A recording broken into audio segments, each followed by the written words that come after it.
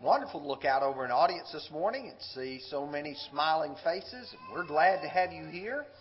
And I do know that many of you are honoring your fathers today.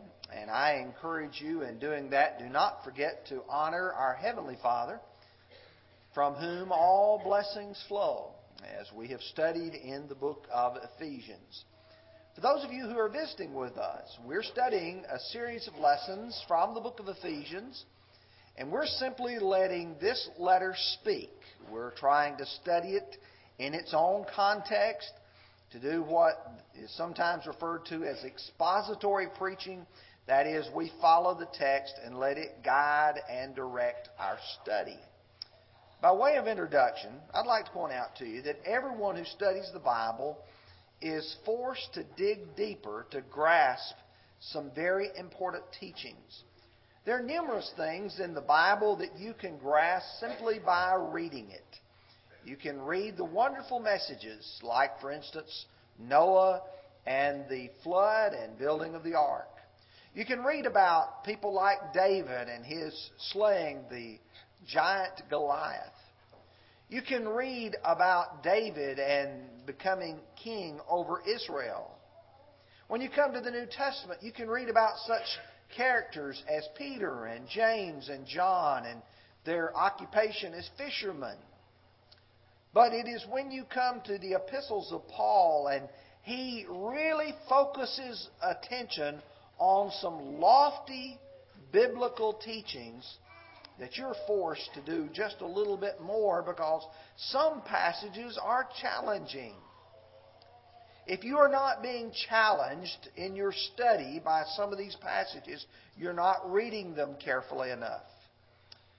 What is the relationship of grace, faith, and works? All three of those concepts are found in our reading for today, Ephesians 2, verses 8 through 10. And when you think about these, how do you harmonize them?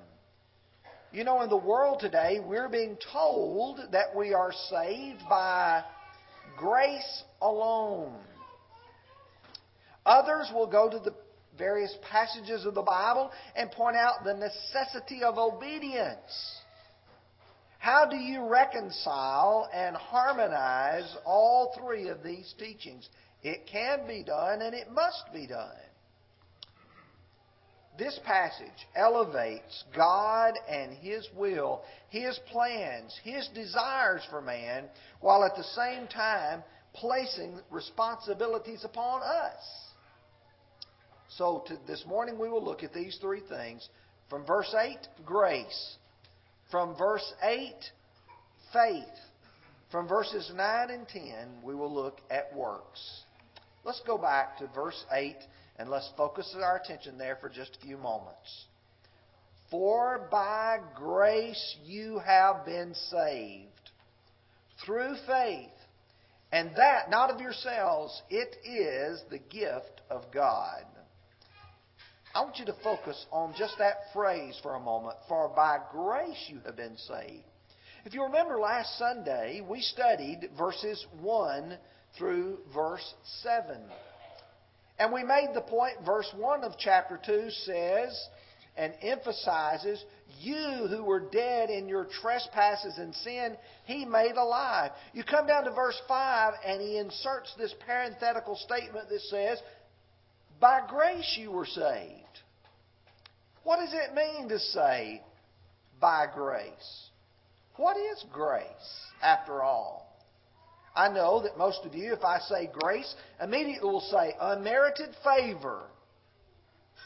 I'd like to spend a little more time to talk about this word. It is a term of relationship.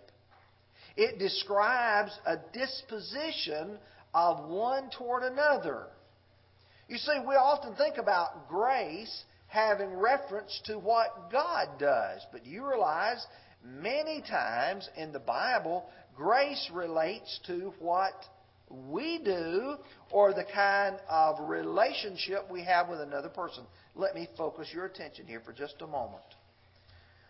The word that is translated grace, it's the word charis or charis. is also translated favor in the Bible.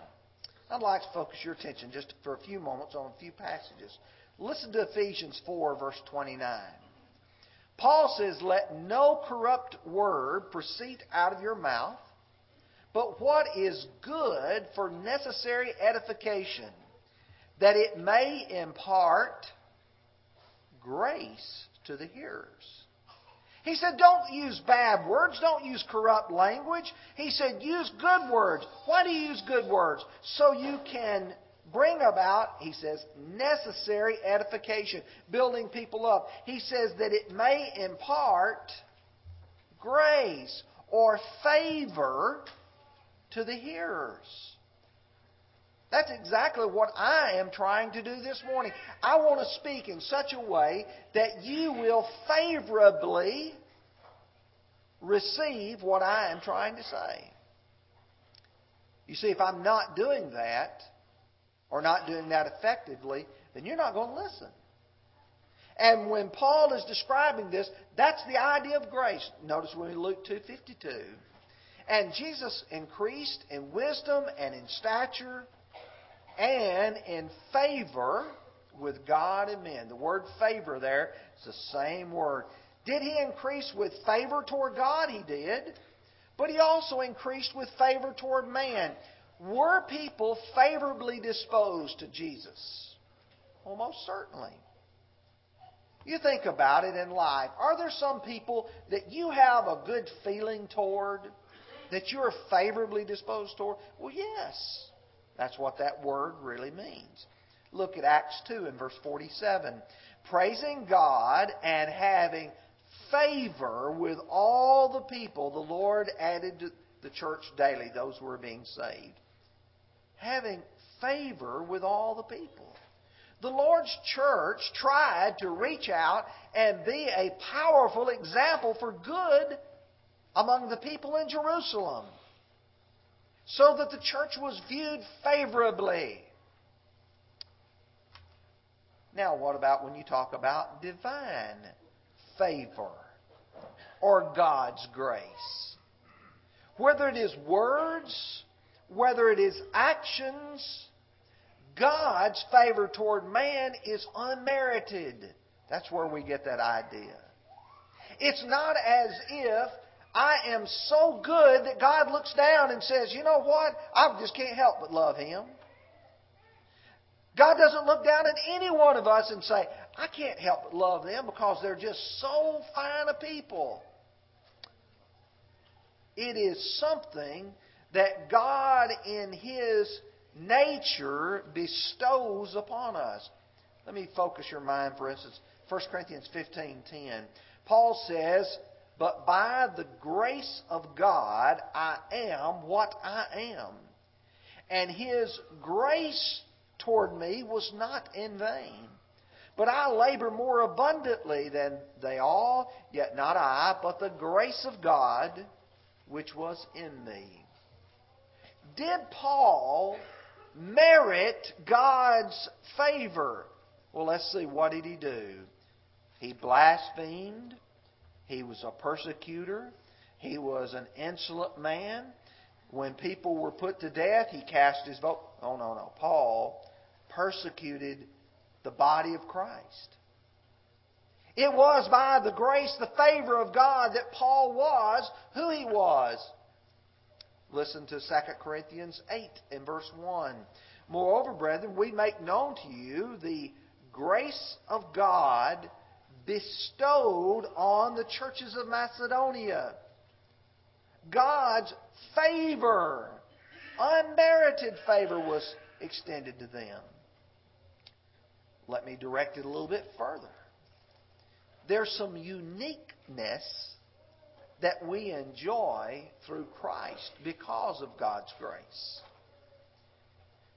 In the book of John, chapter 1, John the apostle of love, is going to explain what Jesus did in His coming.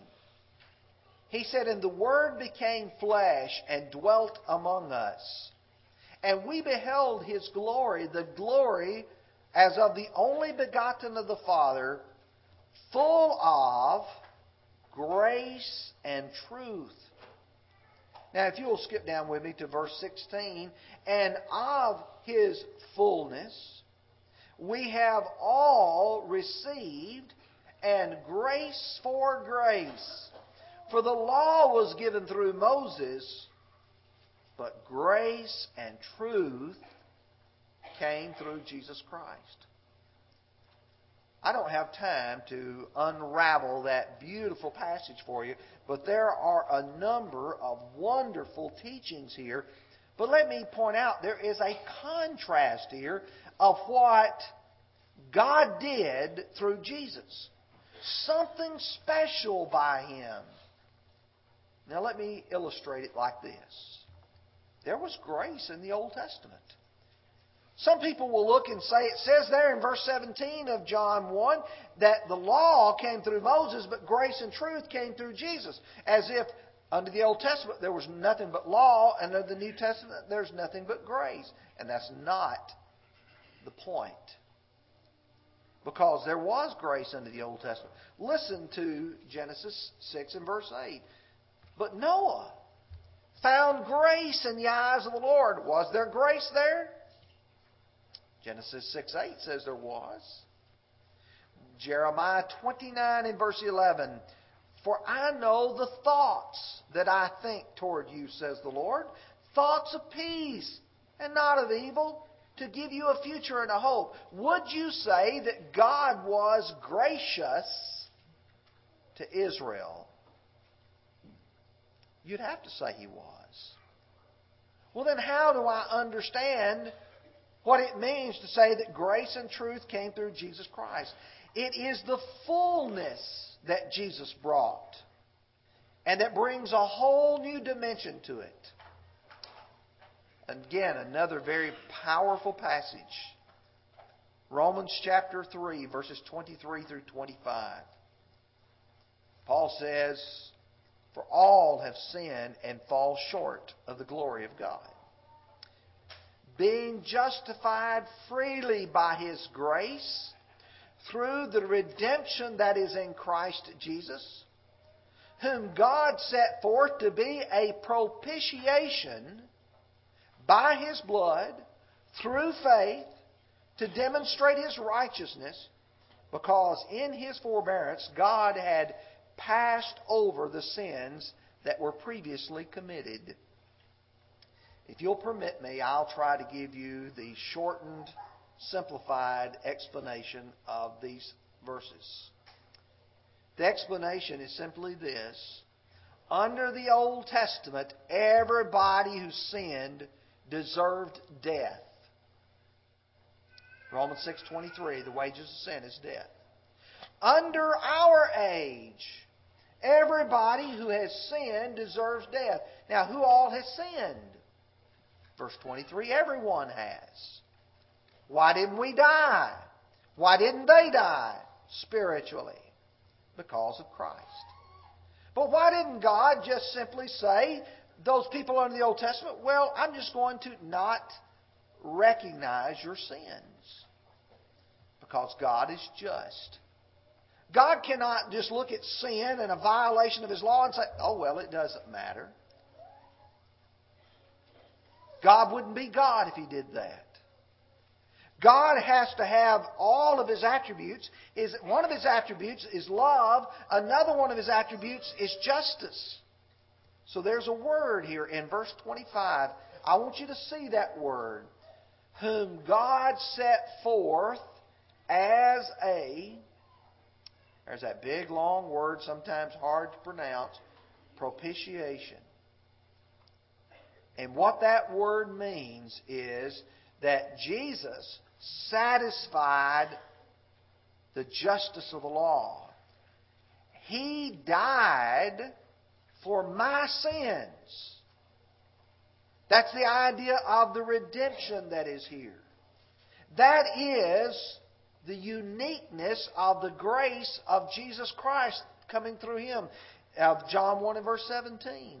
The law came through Moses, but that law didn't provide anything but an acknowledgement of sin was sin.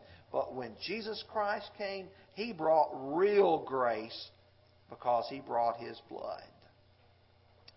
I will tell you, it's difficult to fully appreciate the grandness of grace.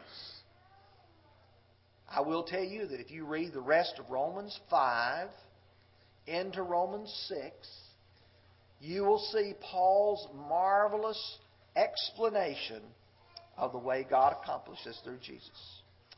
But I've got to continue to move on through this because there's a lot more to go in Ephesians 2, verses 8 and 9. The latter part of verse 8, he says, "For by grace you have been saved through faith, and that not of yourselves, it is the gift of God." What does it mean to say through faith? Well, the word through is from the Greek word dia, D-I-A. And it means by means of. Or our English word via, via. Causation or instrumentality, or what the lexicon says. Let me simplify it for you. If you want to go to Nashville, you can go via Murfreesboro, or you can go via Smithville and Lebanon and go I-40. There's different ways, but if you go, you've got to go a way. When you start talking about how to get into the grace of God, there is a means, there is a way, there's an avenue by which you get there, and that is through faith. In order to get grace, you have to go through the means of faith. There's no other way. It's as Jesus said in John 14 and verse 6, "I am the way, I am the truth, I am the life, and no one comes into the Father except through me." There's no other way than through faith. I want you to listen to Romans 5, verses 1 and 2. Some of the best commentary on Scripture is found in other parts of Scripture. "Therefore, having been justified by faith, we have peace with God through our Lord Jesus Christ, through whom also we have had access by faith into this grace in which we stand and rejoice in the hope of the glory of God." We have access by faith into this grace. What I understand is there's no other way to get in the grace of God than through faith. Well, that brings up a question for me. What does he mean by faith? There are two possibilities grammatically here. One possibility is personal faith. The other possibility is revealed faith. And you say, "I don't understand what you mean." So let me illustrate that. Personal faith is our part in salvation. That's something that we do. I know you all know Hebrews 11:6, can quote it. "But without faith it's impossible to please Him. For he who comes to God must believe that He is, and He is rewarder of those who diligently seek Him." You come to God and you do not believe, you're not acceptable. If you don't believe that He is, those atheists out there, those skeptics who deny God, they have no access to the grace of God. On the other hand, there are places in the Bible where the faith is described. There's a definite article in front of it.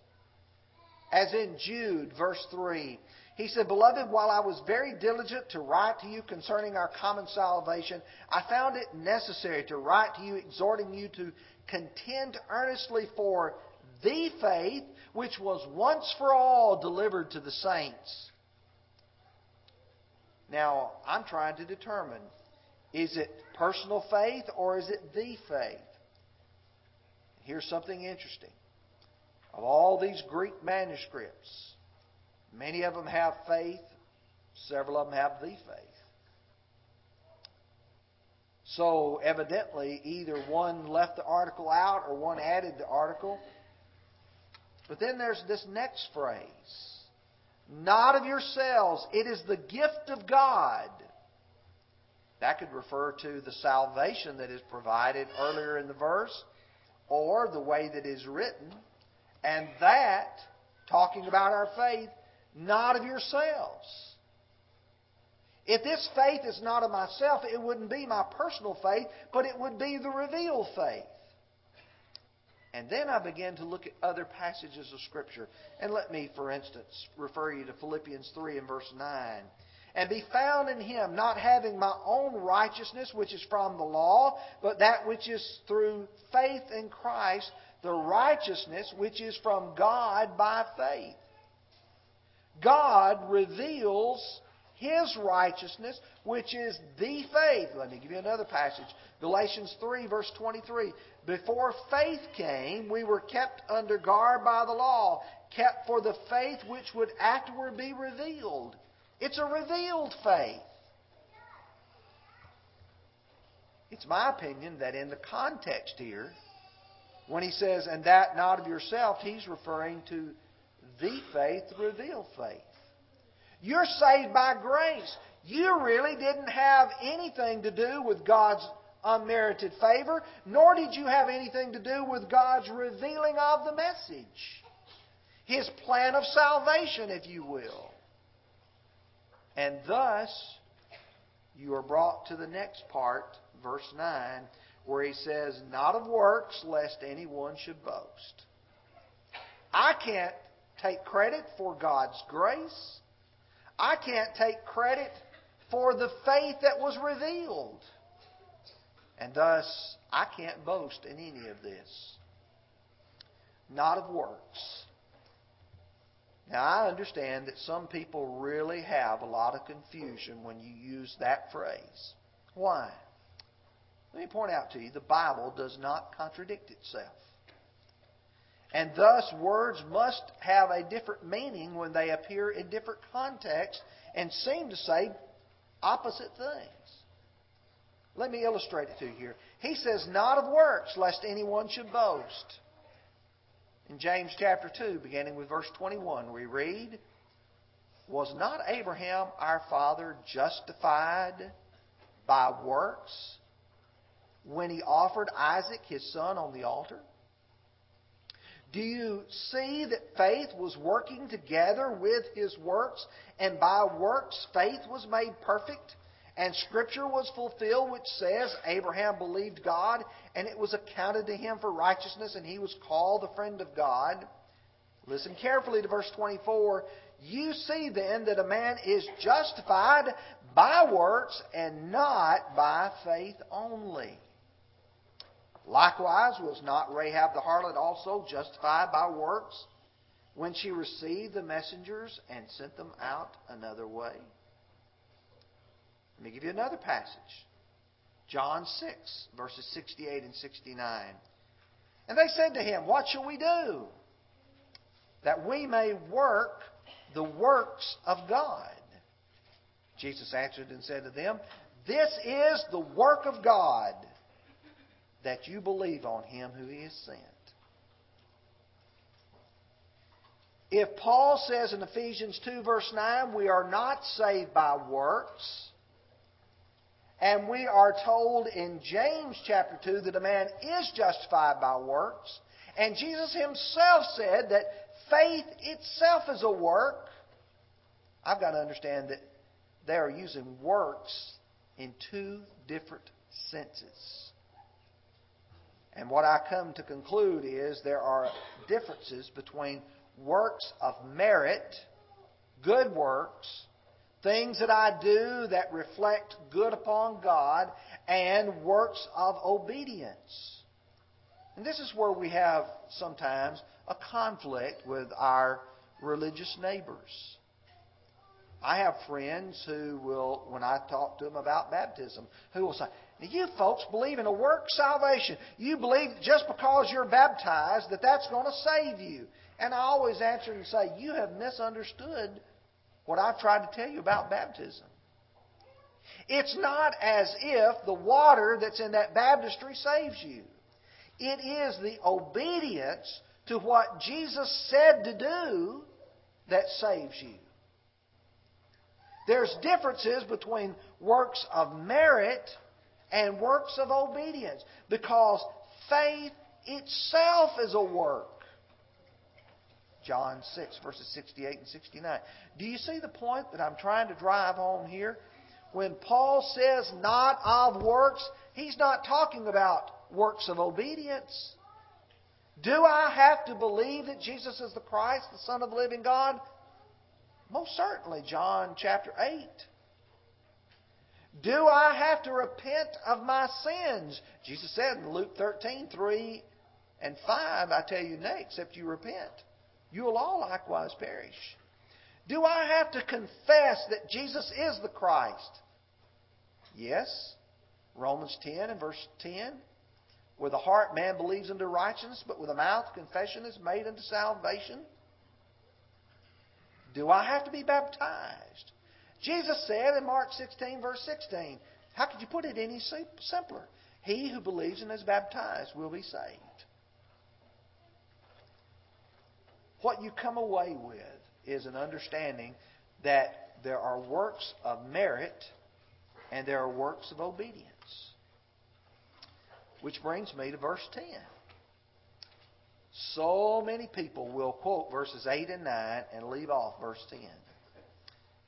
I believe the Holy Spirit, writing through Paul, anticipated some people running to the other extreme and saying, okay, not of works, so I don't have to do anything. For we are His workmanship, created in Christ Jesus for good works, which God prepared beforehand that we should walk in them. What did God intend for His children to do? He intended us to do good works. He created us for good works. So clearly, good works are not the price of salvation, but the proof of it. You don't do good works to stand before God and say, God, now I deserve it. Give it to me. None of us would ever measure up. But as a child of God, I prove my loyalty and my love for Him and my appreciation for His grace by what I do. Let me give you some passages. Matthew 5, verse 16. Let your light so shine before men that they may see your good works and glorify your Father who's in heaven. Why would people glorify God by what we do? It's because they know who we are. We say, I am a follower of Jesus Christ. I am a Christian. What do Christians do? They help people, even their enemies. Acts 9, verse 36. At Joppa there was a certain disciple named Tabitha, which is translated Dorcas. This woman was full of good works and charitable deeds which she did. That woman had a great reputation. And then Paul's letter to Titus, I think, is perhaps one of the best commentaries on this verse in Ephesians 2, verse 10. Who gave Himself for us, that He might redeem us from every lawless deed, and might purify for Himself His own special people, zealous of good works. People who want to do good things, who want to help people. Chapter 3, verses 8 and 14. This is a faithful saying, and these things I want you to affirm constantly, that those who have believed in God should be careful to maintain good works. These things are good and profitable to men. Before I read verse 14, Paul was writing to Titus, a preacher. Titus, what do I want you to preach? I want you to constantly remind the brethren, we're supposed to be doing good works. Look at verse 14. And let our people also learn to maintain good works, to meet urgent needs, that you may not be unfruitful. What does God want out of the church at Ephesus? He wants those people to be active, good, helpful. What does God want out of the church at Bobby Branch? He wants us to be dedicated, to be loving, to be helpful, to be appreciative for the grace that has been given to us. We have received, we should give. That's what good works are all about. Let me summarize. There's some principles emphasized by Paul to the Ephesians. Salvation is a gift from God. Salvation comes through faith. One has no position to boast, and God designed that we do good works. Salvation is offered to all men. Titus chapter 2, for the grace of God has appeared, bringing salvation to all men.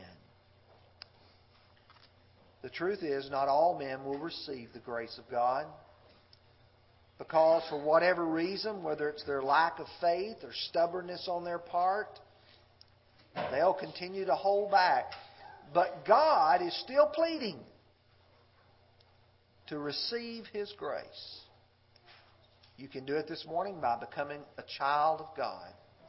Through faith, repentance, confession, and being baptized, God extends His grace to you. If you're one of God's children, don't receive His grace in vain. If you have turned away from it, come back to it.